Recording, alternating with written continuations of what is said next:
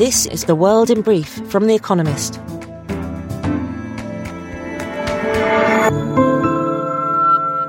Our top stories.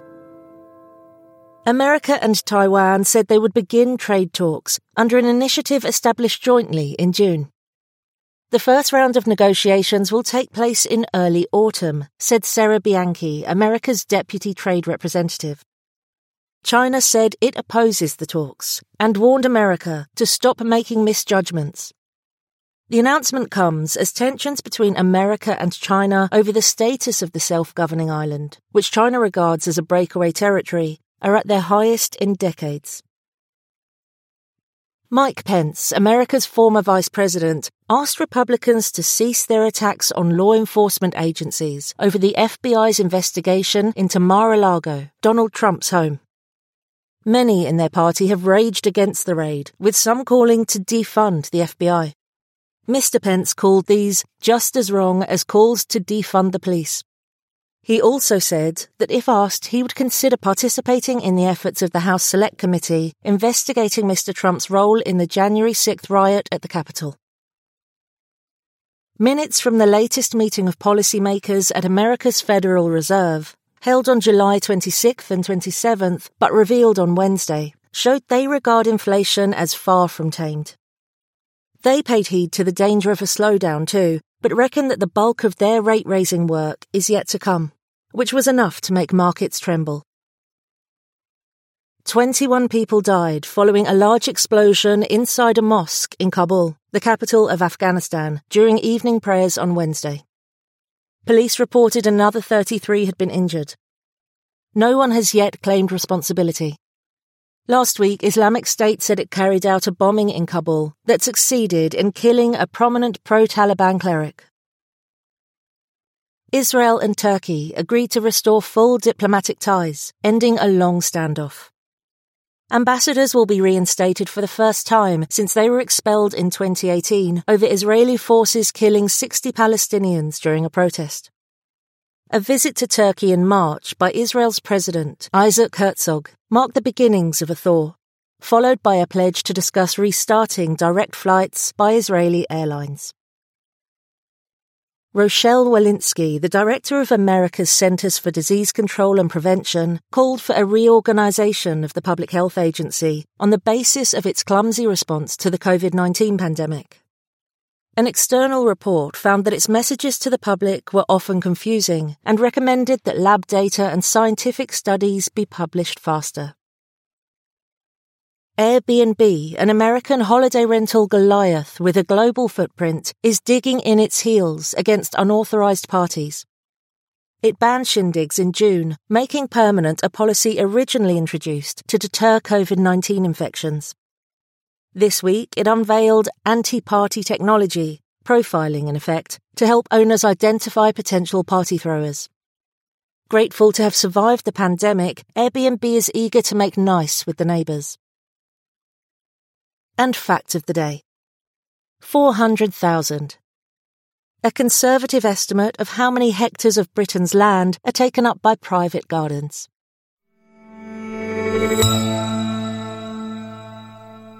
And now here's a deeper look at the day ahead. Turkey sets foot in Ukraine. Turkey's president has been immersed in the war in Ukraine as a mediator, but on Thursday, Recep Tayyip Erdogan will visit the country for the first time since Russia's invasion. In Lviv, a long way from the front line, he will have his first face-to-face meeting with Volodymyr Zelensky, his Ukrainian counterpart. Antonio Guterres, the UN Secretary General, will also be there. Turkey has won kudos for brokering, along with the UN, a deal between Ukraine and Russia to restart grain exports through the Black Sea. Turkish-made Bayraktar drones have also helped the Ukrainian army push back the Russian offensive. But Mr. Erdogan is performing a delicate balancing act. On August 5th, he alarmed Western governments by meeting with Vladimir Putin and signaling that Turkey was open for Russian business. As for Mr. Zelensky, he will want to probe his guests about expanding the grain deal into a wider negotiation to end the conflict. He will also bring up the risks around the Zaporozhye nuclear power plant, Europe's largest, where fighting has sparked fears of nuclear disaster.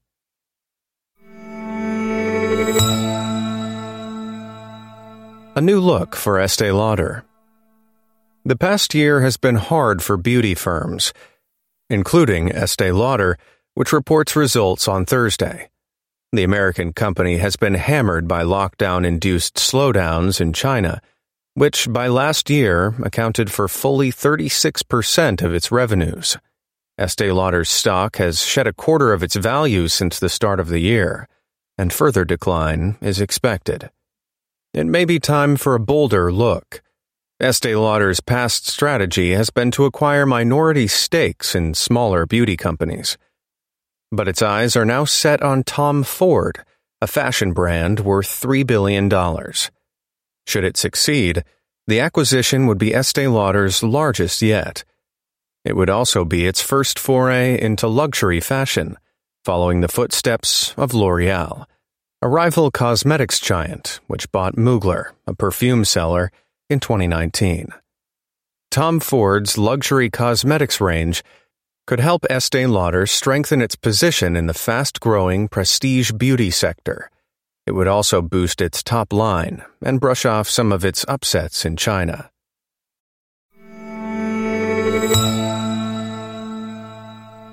Serbia and Kosovo try again to find harmony. On Thursday, Aleksandar Vučić, the Serbian president, and Albin Kurti, the Kosovar prime minister, will meet Josip Borrell, the European Union's foreign policy chief, in Brussels. The most important issue is the contested status of a proposed association that would grant some autonomy to Serbian majority municipalities inside Kosovo. Tensions are once again rising between Serbia and its former province. One of the triggers was a decision last month by Kosovo's government to oblige Serbian citizens traveling to Kosovo to receive temporary ID cards in place of their passports. Serbian officials protested against the policy, and it was eventually postponed, but not before social media exploded with rumors of a Serbian invasion. NATO soldiers in Kosovo have a mandate to defend the country. That makes an invasion highly unlikely, but the same goes for political progress. Messrs. Kurti and Vučić loathe each other, and 10 years of EU-sponsored talks are no longer producing results. Few think this round will be much different.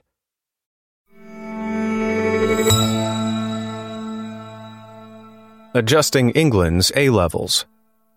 During the pandemic, 18-year-olds in England were spared from sitting A-levels, the usual school leavers exams. They were judged instead by their teachers, who marked their charges generously. Grades shot up, even though most pupils were learning less than usual. The government wants to correct that trend this year. A-level grades released on Thursday are, in aggregate, likely to be lower than those doled out during the pandemic. But grade boundaries will be set so that this year's cohort still does slightly better than those who last sat these exams in 2019. Even if bringing down grades is sensible, it will be a jarring adjustment for students. Many will have done worse than their teachers led them to expect. Universities that took on more students during the pandemic, thanks to those inflated grades, are now trying to correct that swell by offering fewer places this year. And the return of rigorous testing will only highlight uncomfortable disparities between schools that managed to cope during the pandemic and those in which a lot of teaching was missed.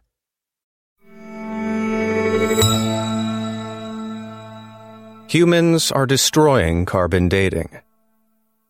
When carbon dating was discovered in 1946, it revolutionized archaeology. The technique relies on the principle that living things absorb atmospheric carbon, including carbon-14, a radioactive variant. When an organism dies, its level of carbon-14 begins to fall as the isotope decays. So, the remaining amount detected in a relic, accounting for the concentration in the atmosphere, can yield an estimate of the time that has passed since its death. But human activity is rendering the method useless. The end of above-ground atomic weapons testing has seen carbon-14 concentrations in the atmosphere fall from their spike during the Cold War, and surging carbon dioxide emissions dilute its concentration even further, so that modern objects have the same levels as those from 100 years ago. This makes it harder to date anything from human remains to aged whiskeys. By 2050, scientists reckon a modern item will have the same carbon timestamp as something from the Middle Ages. Carbon dating will soon be retired. For now, it will simply be replaced with guesswork.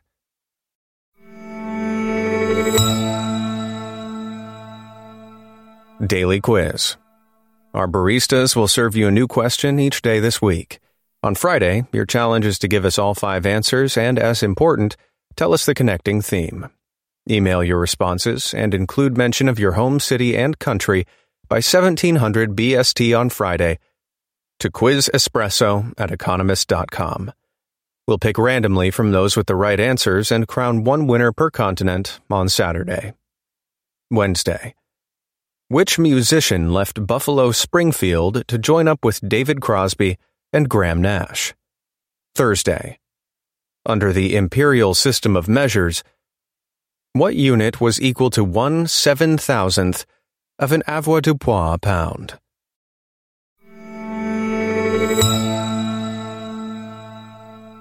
Finally, here's the quote of the day from Kofi Annan, who died on this day in 2018. The world is not ours to keep. We hold it in trust for future generations. That's the world in brief from The Economist, available 3 times every day of the week. You can also hear interviews and analysis from our journalists, including our current affairs podcast, The Intelligence, on your podcast app. And subscribers to The Economist have access to each week's full edition in audio. Just download the Economist app to start listening.